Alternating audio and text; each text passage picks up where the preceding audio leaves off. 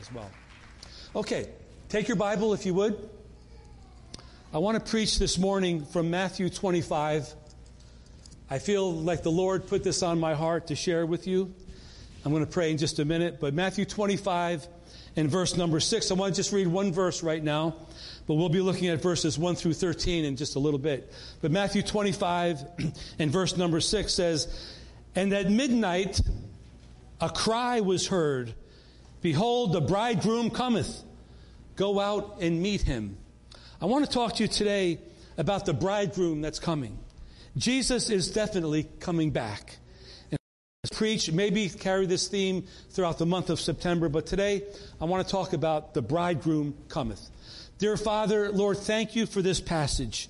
And thank you for this idea, this concept, that Jesus, who came to earth, left heaven and came to earth, did what he had to do, then died and resurrected and ascended back to the Father again with a promise to come back again a second time. Thank you, Lord, that we have this awareness. I pray your blessing over the message, Lord. Let it prick our hearts and challenge us to go deeper. And so, Holy Spirit, come. Speak to us, Lord, through your word today. Anoint my lips, my mind, and my heart, Lord, that I may be right in step with what you want to say and do during this service this morning. We thank you for it and look forward to what you're going to do. In Christ's name we pray. Amen. Amen. So there are many, many good and godly people these days talking about the times in which we live, like Stacy was sharing earlier. And they're sharing from a biblical or from a spiritual point of view. I always tend to go back during this season, since March actually. I go back to 2 Chronicles 7:14, where the Lord is speaking, and he says, if my people, Israel at the time, who are called by my name, will humble themselves and pray, and seek my face, and turn from their wicked ways, then I'll hear from heaven, and forgive their sin, and heal their land. And the premise is God was going to bring calamity upon the land. God was going to do that. Not Satan. God was going to do that. But if my people who are called by my name will humble and pray, etc., he'll forgive their sin and heal their land. A lot of people don't read the rest of the chapter. Because 2 Chronicles 7, verse 20, I believe it is, 19 and 20 and 21, talk about how if they don't do those things, how the wrath of God and destruction will come upon the land. So I feel like we're in this season of what I call a holy pause. I've used that term before. Where everything is kind of like a pause right now. We're like everything's different than it was, say, in the early part of the year. But this holy pause is leading us to holy action. Thus, for instance, last week I shared a message called the Pioneer Spirit. And with the pioneer spirit, we've been crucified with Christ. We're called by God to do things maybe for the first time. That we've ever done anything, do it for the first time. Maybe we're called to be creative in how we're doing what we're doing. And maybe we're called to do something spiritual at this time. We talked about, making it a daily effort to pray every single day, to spend some quality time with God. And so this holy pause, I probably don't need to tell you, but I want to just say this. This holy pause is being caused by three basic things that we're dealing with right now. One is the pandemic, the COVID-19. It's affecting the world. It's affecting the U.S. It's affecting our community. It's affecting our church. It's affecting work. It's affecting our economy. It's affecting family dynamics when families are trying to figure out what to do with school and different school arrangements with some live stream and some going and Zoom meetings or whatever, different means, different ways to have childcare for their children. Colleges are functioning differently right now. I'm sure North Point is as well. Our church is functioning different right now. We can have 50% of capacity in-house. And we're doing a lot of Zooms and live streams and so forth. So this pandemic has caused something to happen. On top of that is all the social unrest that we have. Stacy alluded to it earlier. But our cities, some of our cities are still burning. This is going on for months now. There's ashes in our cities. There's burning. There's hatred there's people roaming the streets with guns, killing each other in America, in our streets. And so this holy pause is giving us time to think about what in the world is going on. Racial issues are resurfacing that we thought were taken care of in the 50s and 60s. They're back. And how we deal with crime, how we deal with lawlessness are being questioned and challenged. And on top of that, I don't need to tell you, but on top of those two things, the political climate we're living in, and if you don't have your head in the sand, the political climate in America is filled with hate and venom. People hate each other and twist everybody's words. You don't know even what the truth is anymore. You don't know. And there's a lot of hatred between September and October. November's the election, but these 2 months guaranteed are going to be very difficult months for America, politically speaking. But let me reiterate that our help comes from God. Our deliverer is Jesus Christ. Our Savior is Jesus, not our president. So whatever happens, we have another person who is our authority.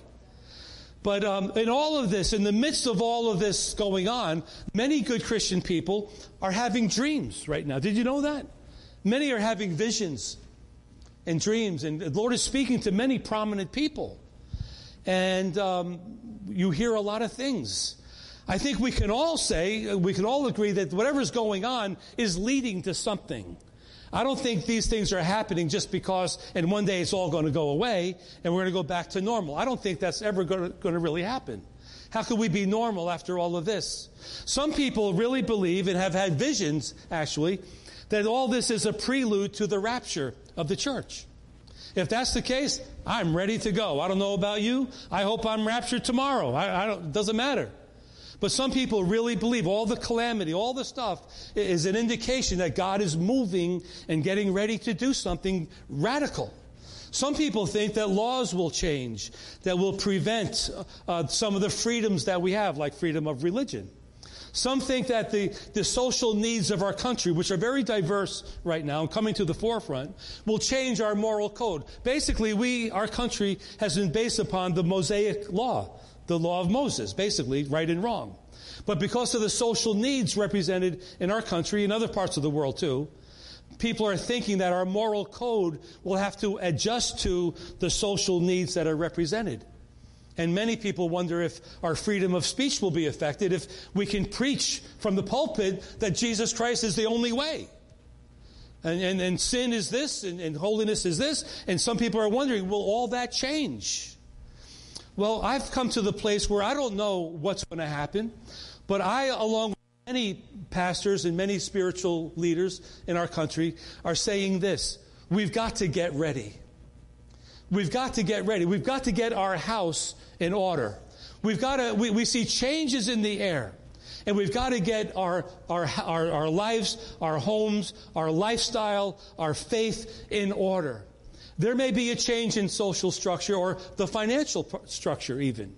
We hear all these things about how banks are being threatened, and there's going to be changes in how we do our banking, medical care, and how we worship and when we worship and where we worship. But if we're raptured, I don't even care anymore. I'm out of here. I'm ready to go. But one thing is certain, and in light of all of that, is that the bridegroom is coming. The bridegroom cometh. Matthew 25:6. I want to talk just a minute about this concept of the bridegroom coming and how it affects the church of Jesus Christ. See, the church of Jesus Christ is referred to in the Bible as the bride of Christ. And I don't know if you've been to a wedding and you see a beautiful bride come walking down the aisle, meeting her husband-to-be at the altar. It's a beautiful picture. But it's like Jesus and the bride of Christ coming together to be united as one. But there's several scriptures that talk about the bride of Christ. You don't have to turn to them. I'm just going to mention them to you. But in Ephesians 5, we see this passage where Paul is teaching for how husbands could be great husbands. Husbands, love your wives the way that Christ loved the church, with a sacrificial love, giving yourself for your wife. Wives, submit to your husbands as is fitting. As Christians, submit and love one another. But in verse 32, he says something really interesting and really important. I share it at practically every wedding I perform. That as beautiful and wonderful as a earthly marriage is between a man and a woman, Paul says, what I'm saying is a mystery. I'm really speaking about Christ and the church. So if you have a Christian marriage, and I hope that you do, but your marriage is a reflection of God, Jesus as the husband and the body of Christ as the bride, living and working together as one. I always share that with couples when I marry them, that your marriage is a reflection of a greater spiritual truth. It's the bridegroom and the bride. We see in 2 Corinthians 11, verse number 2, Paul says something, just a little verse. He says to the church in Corinth, I betroth you to one husband, to present you as a chaste virgin to Christ. The language is, is bridal. It's like husband and wife. I betroth you to one husband, you believers, as you are a chaste virgin for your husband. And then we read in Revelation 19 and 21, we read that the marriage supper of the Lamb has come, for the bride has made herself ready. That's the church, has made herself ready. And Revelation 21, John says, I saw a new Jerusalem coming down from heaven, prepared as a bride adorned for her husband. And we see later in Revelation 21, an angel describing the new Jerusalem. I will show you the bride, the Lamb's wife. So the bridegroom is coming, Matthew 25:6. And he's coming for a bride that is holy and pure and ready and in love with him, waiting for his return. So we look at Matthew 24 and 25. These two chapters in particular are Jesus's most profound teachings on the second coming, the end times, the last days, and so forth. For instance, he talks about the days of Noah. He says that as the days of Noah were, so also will be the coming of the Son of Man be. So as those days were, they will be like that when he comes back. And you know what? We're kind of similar right now in the way things were back then, when you think about it. No one had a heart for God back then, really. And they were laughing and mocking at Noah, who fulfilled the role of a prophet, in a sense, saying that God's going to do something here, and we're going to build a boat on a mountain when there was no rain and no water in sight. Everyone mocked him and laughed at him. But as it was in the days of Noah, so it will be now. So people will mock us when we say Jesus is coming. They will mock and make fun of us. But that's all prophesied by Jesus himself. We see in Matthew 24 the illustration or the parable of the two servants, where one servant was being honored by his master for doing a great job. The other servant, when the master came back, was being ridiculed and cast out and actually murdered for his lack of attention to what the master wanted him to do. Symbolic of Jesus coming and leaving and coming back again and seeing what was left behind. The parable of the talents in Matthew 25. Where the master went away, giving his servants some money. He went away to a far country. When he came back, he wanted to see what they did with what he gave them. And to those that invested and did good, he blessed them and gave them more. But the one that did nothing, he severely rebuked and cast them out. And then we come into the parable of the 10 virgins. And I want to talk about the parable of the 10 virgins today. Matthew 25, verses 1 through 13. So let's read it. Then we're going to break it down and bring some application out of it. But verse number 1. The kingdom of heaven, Jesus says, shall be likened to 10 virgins who took their lamps and went out to meet the bridegroom. Well, we have to understand the context of what he's talking about. Matthew, as you know, wrote primarily to Jewish people. So there's a lot of things in Matthew that have to do with Jewish culture, Jewish tradition, etc. But when I think of a wedding, I think like maybe a Sunday afternoon or a Saturday afternoon. I think of like an hour-long service, and they come in and they go, and that's it. We have a ceremony, and that's it. That is not a Jewish wedding. A Jewish wedding basically was probably about 7 days long, the whole thing.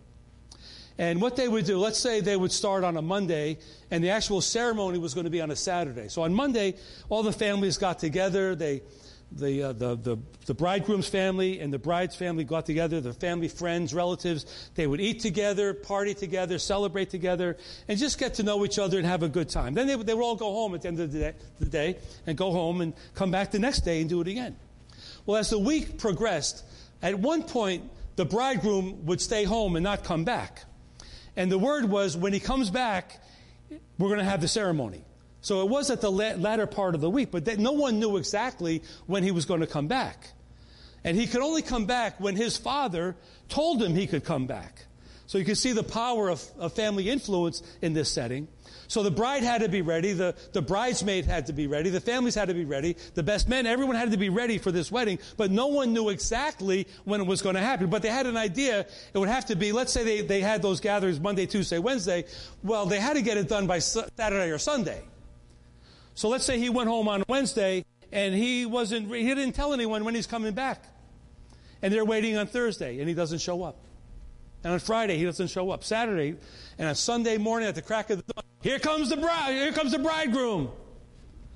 Well, this is the setting of where we are right here. So Jesus said the kingdom of heaven is likened to 10 virgins who took their 10 virgins, you could say, are the bridal party. They took their lamps to go out to meet the bridegroom. Well, they didn't know when he was coming, but they wanted to go out and get ready for him to come whenever he was going to come. They had an idea, a couple of days. 5 of them were wise, and 5 of them were foolish, it says. Verse 3, those who were foolish took their lamps and took no oil with them. But the wise took oil in their vessels with their lamps. But while the bridegroom was delayed, he was waiting for the father's word to go, they all went to sleep. They were tired. They went to sleep. At midnight, a cry was heard. Behold, the bridegroom cometh. Go out and meet him. And all those virgins rose up, trimmed their lamps. They got their wicks going, tried to light the fire and get their lamps going. And the foolish ones, in verse number 8, the foolish ones said to the wise, give us some of your oil, for our lamps are going out. So we have a problem with this right here. Number 1, they weren't ready. Number 2, they thought someone was going to bail them out. Isn't that a sign of the times in a way? A lot of people aren't ready for anything, but they want someone to bail them out of whatever predicament they're in when they haven't done anything to get out of the predicament that they caused themselves. But that's another story. So the foolish says to the wise, give us some oil, our lamps are going out. The wise ones answered in verse number 9, no, lest there should not be enough for us and you. You go and find those that sell and buy this thing, and you go get your own. Well, while they went out to buy their own, the bridegroom came. And those who were ready with the oil went with him to the wedding, and the door was shut. Afterwards, the other virgins, the 5 foolish virgins, came, and they said, Lord, Lord, open the door for us. Lord, Lord is meant like master, master, not Jesus, but Lord, open the door for us, bridegroom. And he answered and said, assuredly I say to you, I don't even know you. And Jesus summarizes and says, watch therefore, for you know neither the day nor the hour in which the Son of Man is coming. So let's break this down and get into it, okay? You with me? Okay, Jesus is the bridegroom. We got that. He's the bridegroom. We're the bride. The bride. The virgins and the bride represent, the virgins represent the bride. The bridal party represent the bride. And we know from Acts chapter 1 that when Jesus died, he was buried, he resurrected. Before he ascended, remember in Acts chapter 1, the apostle said, Lord, are you going to restore Israel now? Is this your time to do something? And he said, it's not for you to know the time. I'm going back to my Father. But you shall receive power when the Holy Ghost comes upon you to be my witnesses. And then he's ascended into heaven. And the angel says, why are you all looking at him like that and wondering, don't you know the same way he's going up, he's going to come back down again? So there will be a second coming. So Jesus left us. He's waiting for a word from the Father, because only the Father knows when he can come back to come back. So then we see the bride and the bridal party. They clearly represent the church. Obviously, they represent the church. But there's a problem with this representation of the church. But it's a very spiritual observation here. And it's from God's heart. Because in the church, there are those that are ready and those that are not ready in the church. There are those that have their lamp filled with oil, burning brightly with hope and love and determination. And there's others that are rubbing shoulders with them, and you would never know the difference because they all look the same. But their lamps are empty. The oil is empty. They have no hope, no life, no relationship. And so we have this dilemma going on. So on one side, the church represents, those with the oil in their lamp, and the other represents those with a lamp with no oil. So you have within the church setting, what this is saying is, you have within the church setting those who believe and those who don't believe. Those who are wise and those who are foolish. Those that are like wheat, good, and those that are tares, like weeds, mixed together. Jesus said in another place, let them grow up together. Remember the apostles wanted to cut down the tares. He says, no, let them all grow up together. We'll separate them later at the end. So there are saved people and those that are not really saved. There are those that are crucified with Christ. And there are others that just like to be around the cross. They like the preaching, like Pilate or King Herod. Love to hear John the Baptist preach. But we don't have any indication that he gave his heart to God. Some like church, some like worship, some like prayer, some like the feeling, some like the Christian fellowship. But they never have surrendered their life to God. They're not yielded to God. And right now we see, verse number 5, the bridegroom was delayed. Right now we see that Jesus is delayed. But you know what, in my spirit, there's something going on, I believe, in the heart of God right now. There's two things going on. One thing is, we want one more to get saved before Jesus comes back. One more. Lord, don't go. Jesus, hold up. One more is going to get saved. One more revival. One more move of the Holy Spirit when masses of people will come to repentance. One more great move of God. Right? On the other hand, we see from the Scripture that in the last days, even the elect of God, even those that have served God, will become dismayed and lose faith. Because of the troubles, because of the stresses, because of the stuff that's going on. It's like everyone's just going crazy. And we see it today, people losing their faith. We've seen it a few months ago with people from, say, Hillsongs or different major Christian organizations. They changed they no longer believe. I'm talking about international people with worldwide ministries. I no longer believe. So there's a problem here. One more, but yet in the meantime, some are leaving. So God, I think I have God's heart. God is like weighing it out, like what's going to happen? I'm so glad we don't have to make that decision. But when the time is right, Jesus will come back. And only the Father knows when that call will be made. In verse number 5, the bridegroom was delayed, waiting to hear from his Father he can go to the wedding and get his bride. In real life, in real spiritual life, that is exactly where we're at. In Matthew 24:36, look over there real quick. Of that day and hour, no one knows when the Son of Man comes. Not even the angels of heaven, but my Father. He's the only one that knows. In Matthew 25:13, we read it before. No one knows. But can I tell you something? Just like when in the Jewish wedding, no one knew when the bridegroom was going to come back, but they had a general idea. It wasn't going to go on for a month or a year. He was going to come back within that time that they set up that it would be the wedding. And Jesus said in another place, look, there's going to be famines. There's going to be pestilences and war, disease. There's going to be conflict. There's going to be all sorts of things. Perilous times will come. Uprisings, disrespect. There'll be birth pains that come closer and closer. Weather issues and different things will happen. And certainly, in our world today, there are so many of those things happening closer and closer and closer together. We don't know when he's going to come. But we would be naive to think that we're not in the season of his coming. We can't put a date on where you hear someone say he's going to come on October 28th, say. It can't be. It can't be right. It can't be. But someone could say, I sense in my heart, I'm discerning the times. We've got to get ready because something is going to happen. I like that. That bears witness with me. And I feel strongly that God is doing something in these days. So look, okay, verse number 5. Verse number 6, at midnight. At midnight. Why is the bridegroom going to come at midnight? Well, kind of symbolically, 1 Thessalonians 5:2, Jesus is going to come like a thief in the night. He's going to come when nobody expects him to come. We'll have a general idea, but not specifically. Verse number 6, there's going to be a crying out.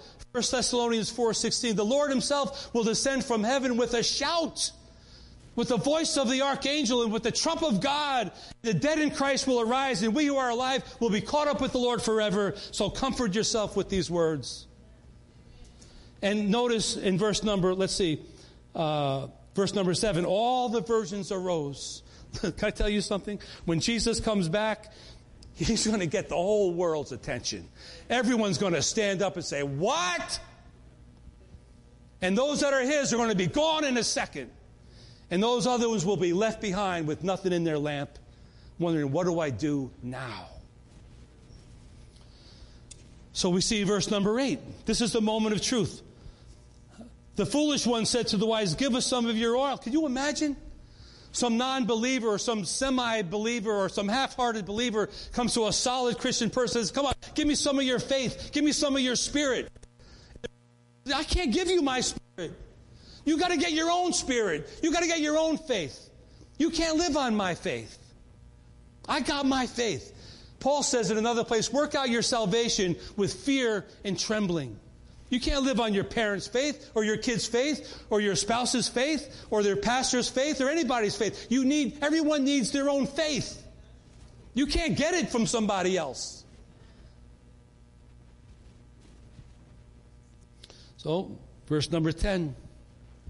While they went out to buy, the bridegroom came. Can't you picture that happening? Well, I'll get right now. I got time. And the harsh reality hits, you don't have time. Your time is over. This is your time. There will come a day when there's no time left. There's a verse of Scripture in Hebrews 12. I think it's verse number 17. I don't want to turn to it, but I probably have to study it just a little bit more. But there's a little passage that says, Esau, though he desired to repent, he found no place for repentance because the time had left him. That's a scary thought. He wanted to repent. It was too late for him to repent. So the bridegroom comes, verses 10, verse 11, they come back and they say, they don't knock on the door, let us in, we want to come into the party, we got our lamp ready now. In verse number 12, the Lord says, you know what? Or the bridegroom says, I don't even know you. Jesus taught on that principle in Matthew 7. He said, you know what? He said, not everyone who says, Lord, Lord, shall enter the kingdom of heaven, but he that does the will of my Father in heaven. And there are people that will say, but Lord, we prophesied in your name. And there are people that prophesy in the name of the Lord, but that don't really know the Lord. There are people that cast out demons in the name of the Lord, but they don't really serve the Lord. There are people that do great things for God, but they don't really know and serve the Lord. How could that be? Because God doesn't respect the person. He respects His word. I've seen this, and maybe you've seen it too. I've seen people preach the word of God, and they were not living right. And God did great things with the messages they preached. But they weren't right. If they died, they'd probably go to hell. But the word of God was true, and yes and amen. So, in this setting, so they're saying, Lord, Lord, you know me, I'm with you. He says, no, I don't even know who you are. Leave. Reminds me in Acts 19 when Paul was in Ephesus. And there's a little story there. Paul's in Ephesus, and it says miraculous things were done by Paul. Great things, supernatural miracles, great miracles. And people were healed from his handkerchief and his shadow and this and that. And at the same time, there were these 7 sons of a guy named Sceva, the 7 sons of Sceva. They were itinerant Jewish preachers that would go around trying to share the Word of God, the Old Testament, and cast out demons. And so they're trying to cast out a demon from this person, and the demon speaks to these 7 sons and says, look, I know Jesus and I know Paul, but I don't know you. Who are you? And they attacked him and beat him up and left him for dead and ran away. So there are things going on in the spiritual realm that sometimes we get lost in that, but just because we do something in God's name doesn't mean we're right with Him. So verse 13, the bridegroom comes. We don't know when. We've got to be ready. Our lamps have to be filled with oil. Our lives have to be filled with the Holy Spirit, with anointing and with power. Or else we're going to be left behind. You know the whole series, Left Behind series? Not a bad series of books to read. So I want to give you 3 things to think about as you get ready for the bridegroom. All right? So the bridegroom is coming. That's a fact. So I'm going to give you 3 things to think about to help you get ready for when the bridegroom comes.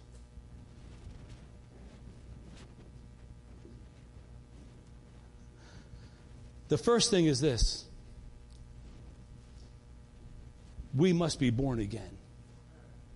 We must be born again. We must come to a place where we come to the end of ourselves and recognize that our way, our thoughts, our logic, our whatever, our power is not enough for God. We have to come to a place where we allow the Holy Spirit to move upon us. Jesus said in John 3:3 to Nicodemus, the Holy Spirit is like a wind. We don't know where it comes from or where it's going, but we know when it's there. And when Jesus said, you must be born again, he meant by a work of the Holy Spirit. In other words, the Holy Spirit must be allowed to come into our life, into our spirit, to convict us of sin, to bring us to a place of repentance and belief in Jesus Christ as Lord and Savior, and be willing to change our lifestyle. We must be born again.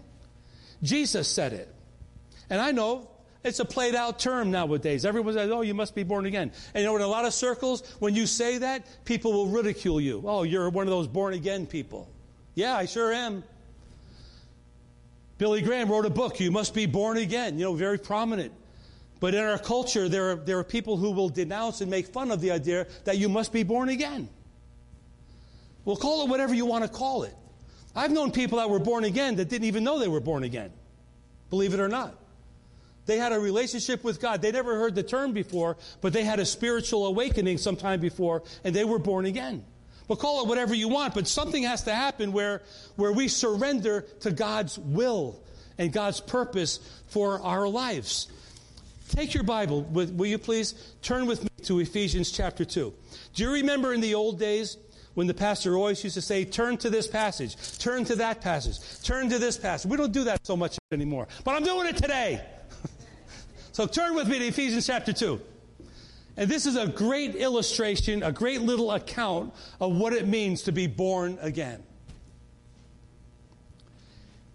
You, he made alive who were dead in trespasses and sins. In other words, before this happened, you were living in sins and trespasses. You were violating God's laws, in which you once walked according to the course of this world. You were like everybody else in the world. You were just going your way, doing your thing. You didn't really care about what God thought or what people thought, but you're also walking according to the prince of the power of the air, the spirit who now works in the sons of disobedience. That's where I was at. I was walking in disobedience to God. Didn't really know that, and I really didn't know that in doing so, I was being led by demonic forces that were making me be even more disobedient. And that's where we were before we're saved, before we're born again. So what I'm saying is, you have to be born again.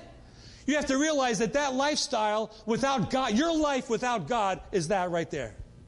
You're going along with the world, and who cares? And you're not even aware that half of what you're doing is being influenced by demonic forces. And if that's where you're at, I'm telling you, you must be born again. Pastor Rick, you're speaking to the church. I know I'm speaking to the church. I know I'm speaking to people on live stream. But in the parable we just read, the 10 virgins, 5 of them were wise and 5 were foolish. They all represented the church. So within this setting, within this atmosphere, there are some people that are not born again. Can I get one amen?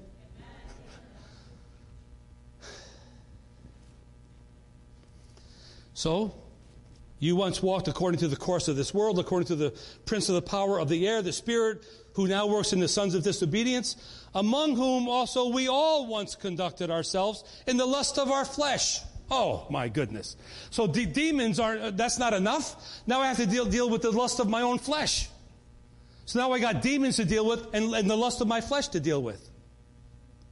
That needs to be delivered and saved right there. And then it goes on in verse 3, fulfilling the desires of the flesh and of the mind. The mind. I think my mind was my worst enemy back in the day. I had demons. I had flesh. I had my mind to deal with. And all that needed to be born again.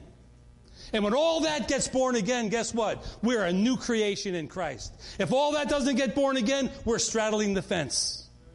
And that's a virgin who's foolish, and her lamp is half full with oil, or not full at all with oil. But they love being around. And there's a part of that I understand.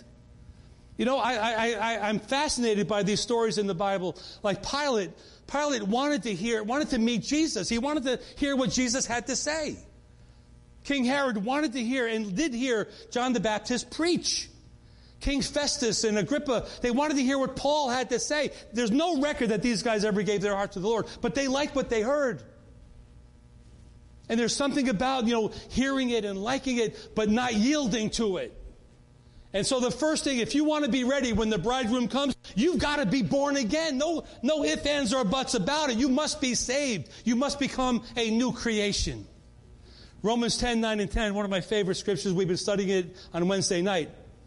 But it says, if you confess with your mouth the Lord Jesus. Whoa. You have to say it? Yeah. Well, why, are you ashamed to say it? Jesus Christ is my Lord. I'm not ashamed to say it. I'd be ashamed not to say it. But confess with your mouth the Lord Jesus and believe in your heart. Believe in your heart. If someone puts a gun to your head, believe in your heart. God raised Christ from the dead. You will be saved. For with the heart one believes to righteousness, with the mouth confession is made unto salvation. Listen, we're not going to get saved by attending church. Been down that road. And many people all across America go to church. Does not mean that they're saved. There must be an encounter with the Holy Ghost. There's got to be an encounter with God where lives are changed. The problem with this whole deal is that in many churches, this isn't even preached anymore. And some of you might be saying, why are you saying that? We all know this. Well, I have to tell you anyway. Because like I said, there may be someone in your family, they think they're Christians. There may be someone you work with, they think they're a Christian because of whatever reason. And maybe God has you in their life to tell them the other side of the story. That there's a parable that talks about the 10 virgins, and 5 of them were wise and 5 of them were foolish. And maybe you need to get your lamp filled with oil. That's the Holy Ghost. Maybe you need to surrender your heart to the Lord 100%. Maybe. So if we want to be ready, we've got to surrender our will to, and can I tell you another thing? It's not a one-time deal. It's a daily deal. I always say, we've been saved, we're being saved, and we will be saved. We're delivered, we're being delivered, and we will be delivered. We're redeemed, we're being redeemed, and we will be redeemed. It's an ongoing relationship, as Jesus has given us this day our daily bread. It's a daily walk with God. I can't depend on my salvation from years ago. I need to be saved today. My goodness. The enemy's just as wild today as he was back then, even worse. And yeah, I'm more knowledgeable. I hope I'm stronger spiritually, but the scripture tells me that the devil is like a roaring lion seeking whom he may devour. Come on. I gotta get saved and put on my armor every single day. If I want to be ready for the bridegroom. The second one is this. Let me move on here. Because we want to go through this and we want to have communion together at the end. The second thing, if we want to be ready for the bridegroom, we've got to start bearing good fruit for the God. Oh, you mean it's not just a simple little prayer that we say and that's it? We'd all go home and have fun? Well, you might go home and have fun, but your life has to start bearing good fruit. Otherwise, what's the point? So in Matthew 3, I love the story of Matthew 3. John the Baptist is baptizing people, and the high and mighty Pharisees come down to check him out, and John discerns their heart. And he says to them, oh, look at you coming down here. As though they want to get baptized or approve the baptism. He says to them, you show me some fruits of repentance. In other words, show me something. Show me that you want to give your will over to God. Show me something that you've done that demonstrates that you're a new person. Of course, they didn't do that. But take your Bible again. Turn with me to Galatians chapter 5. Come on now. Galatians chapter 5. We used to do this all the time in church. You see your pages. Now you hear people hitting their phones. But look, there's works of the flesh and there's works of the Spirit. When we're a Christian, we are called upon and we're expected to bear fruit of the Spirit, not the works of the flesh.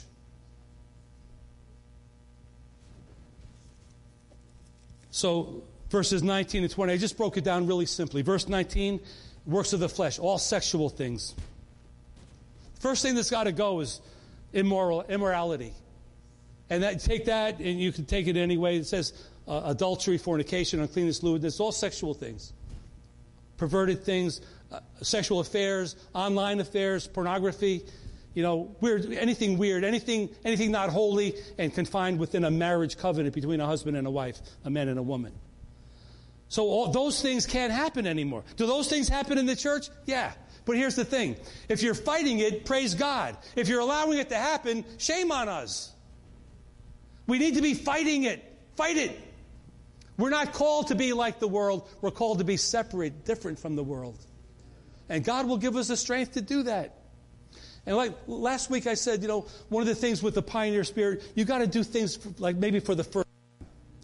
There are some of you here today, maybe for the first time in your family, you're really going to be a godly person. You're going to do things with a godly attitude and a godly perspective. You're going to get married. You're going to get God's blessing. You're going to start coming to church. You're going to stop sexual immorality, whatever. And you're going to do things the way God wants you to do things. That's the pioneer spirit. But as a Christian, that's what we're called to do. And sex is rampant in our land. Perversion is rampant in our land. Now this whole thing with pedophilia, it's got the news, and sex trafficking's in the news. These are terrible things that are happening in our culture. But God is calling us out of that, out of the works of the flesh. So if they come into the church, we deal with it. And we help people get over it and overcome. We can't settle for what's happening and make it part of the church. That would never work. Verse 20, we have different views of gods, let's say. Idolatry, sorcery, heresies. We have New Age and white magic and all these weird things. Humanism, witchcraft. And sometimes those things try to come into the church. We could never allow that to come into the church. My God, our God doesn't need any help from anybody else. Our God is powerful alone. He doesn't need someone doing witchcraft to make him better or something. And all this New Age stuff that's so acceptable. And Stacy was talking about the spirit of witchcraft behind some of these organizations. Say, you do some research. It's crazy what's out there. And you wonder why there's so much darkness in our country now. Some of these prominent organizations are based in witchcraft. And so we need to stand against that. Then verses 19 and 20, 21, the whole anger issues, where it says outburst and hatred and dissensions, murders, envy, not to mention drunkenness and revelries and stuff like that. But those are all works of the flesh. So when you come to Christ, all that stuff has got to be worked on. We can't settle for that. Oh, that's just the way that I am. No, that's not. That's the way you used to be. As a new creation in Christ, we're more than overcomers. We can overcome those things. So we work on it. We strive to do better. But instead of that, we live and we produce spiritual fruit, verses 22 and 23. And the spiritual fruit is really nothing other than the personality and traits of Jesus. That's all it is.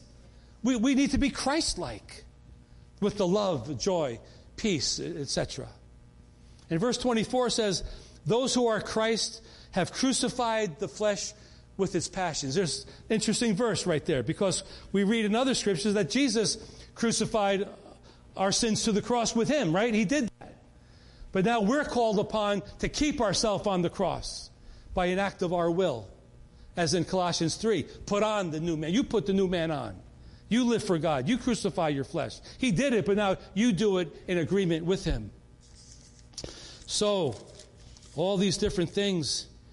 And so if we want to be ready for the bridegroom, we must be at the end of ourselves and begin this living, healthy relationship with him, living in the Spirit, displaying the fruits of the Holy Spirit. Amen. The third thing is this. If we want to be ready for the bridegroom that's coming, we must be looking for the blessed hope. Turn with time to Titus chapter 2. Titus chapter 2, starting at verse number 11.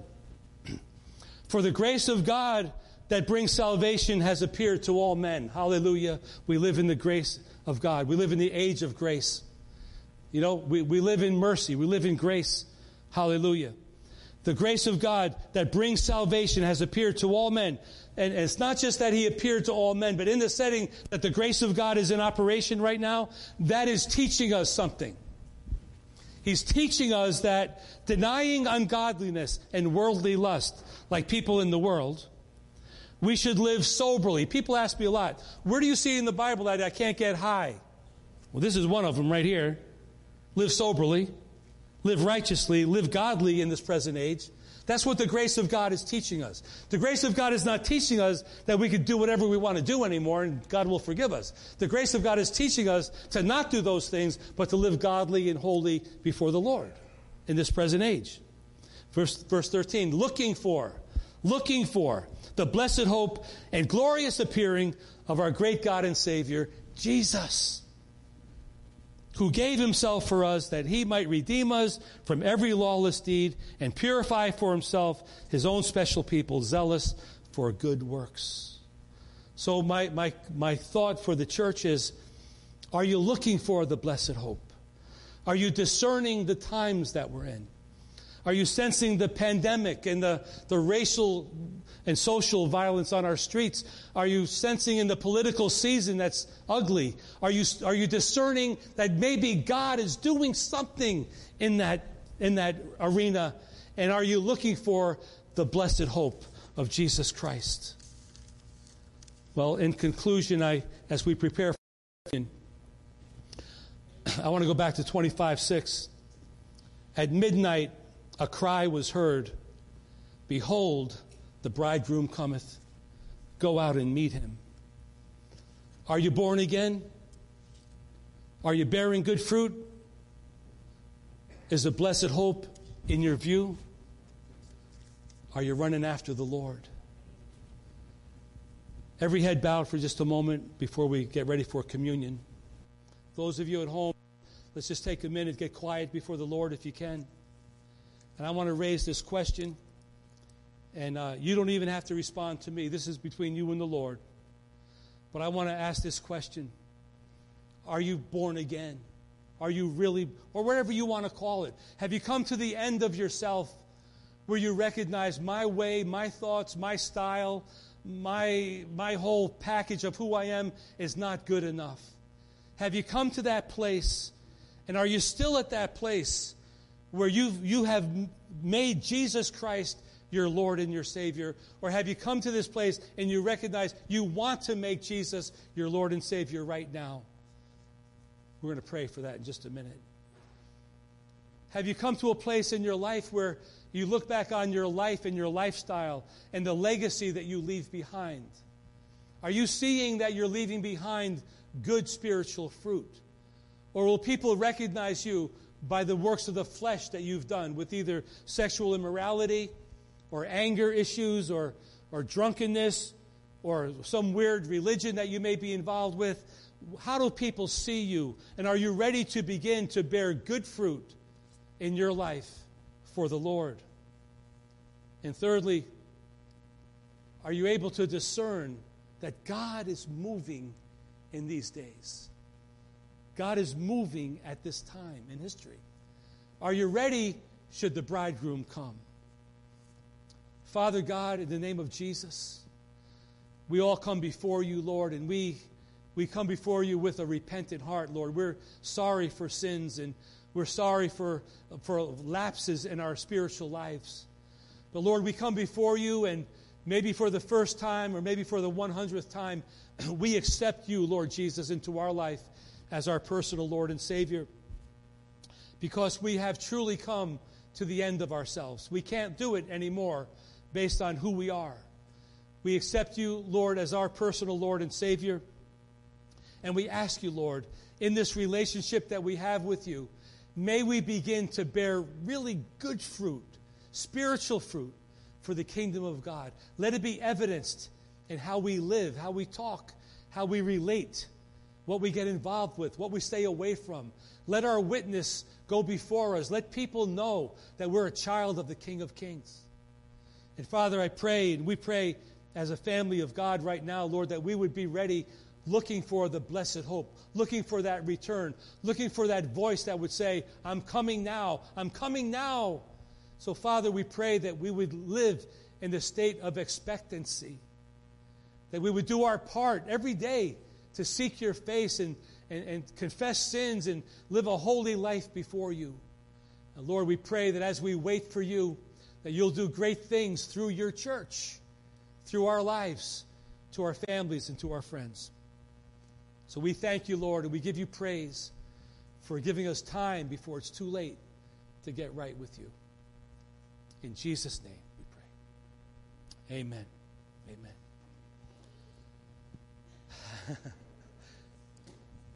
When Paul was teaching on the Lord's Supper, he said, when you do the Lord's Supper, you proclaim his death until he comes.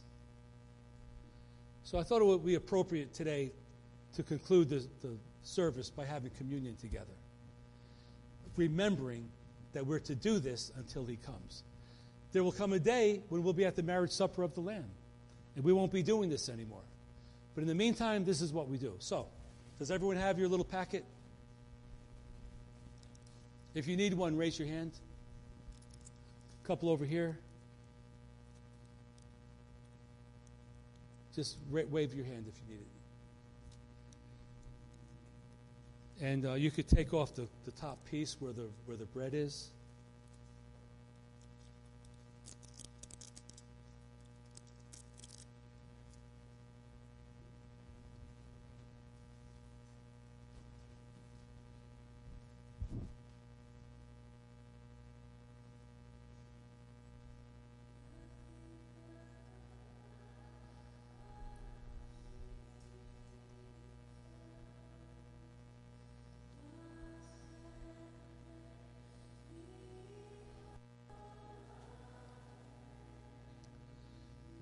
Nothing but the blood of Jesus.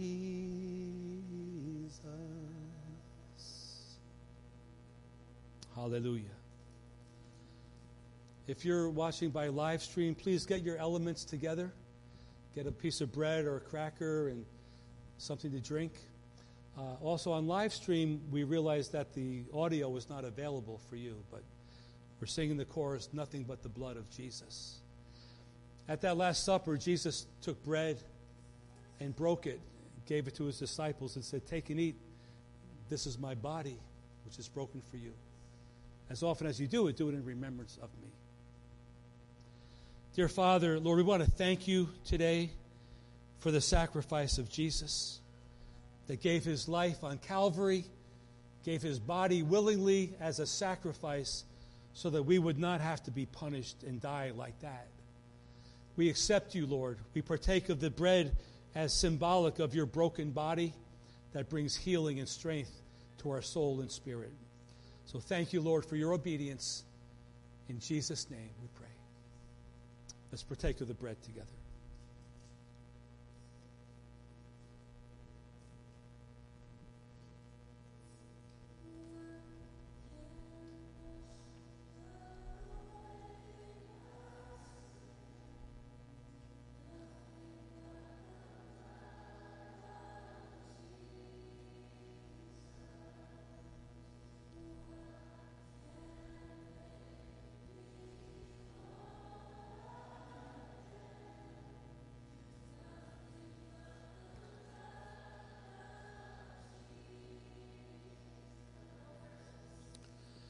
Oh, precious is the love that makes me white as snow. No other fount I know, nothing but the blood of Jesus. Oh, precious is the flow that makes me white as snow. No other fount I know, nothing but the blood of Jesus.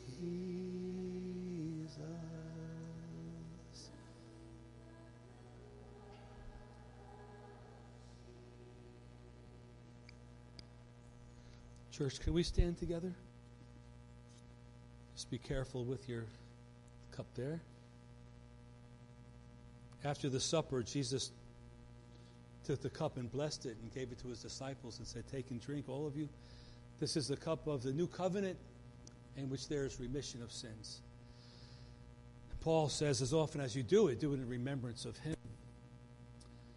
So, Father God, Lord, in the name of Jesus, we hold in our hands this emblem, this symbolic cup containing your blood.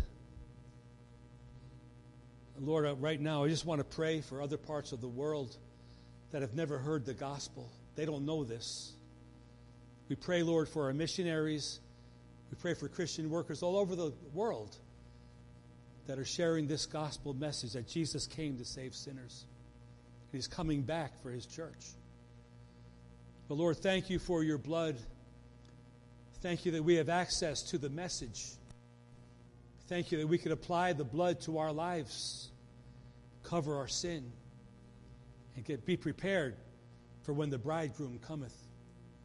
So Lord, thank you for your act of obedience, your suffering, the crown of thorns on your head, the spear in your side, the nails in your hands and your feet, the whipping, the beating you took, being spat upon and ridiculed and mocked, whipped unmercifully. Thank you, Lord, for taking all of that so that we could be set free. Lord, in this moment of consecration, I pray, Lord, for the church, and I pray for myself and my family, Lord, that in these days that you give us, we would use these days, this holy pause that we're in, to totally rethink our walk with you. Let us remember Calvary. Let us remember the day of Pentecost when the Holy Spirit came. Let us remember our forefathers that died for the faith that we so easily have. Let us arise, O God. Let us arise to be an army of God in these days. Certainly the world and our country needs your church to rise up. So, Lord, we thank you for your blood. We partake now as a show of acceptance and a show of unity with your Spirit, that we are one with you.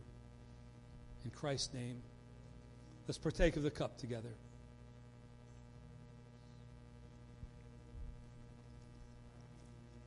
Amen and amen. At midnight, a cry was heard.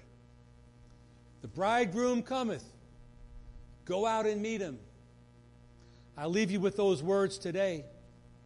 Maybe today, maybe tomorrow, maybe 10 years from now, maybe 25 years from now. We don't know. Just be ready. Be ready. Father, in the name of Jesus, thank you for your word. Thank you for this service, which was special today. Thank you for our children ministering.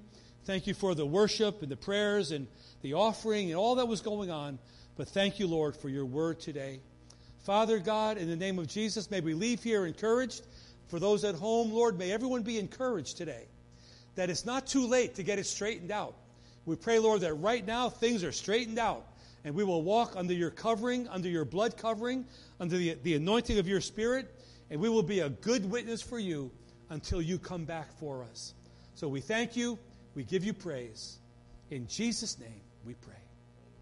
Amen and amen. Hallelujah.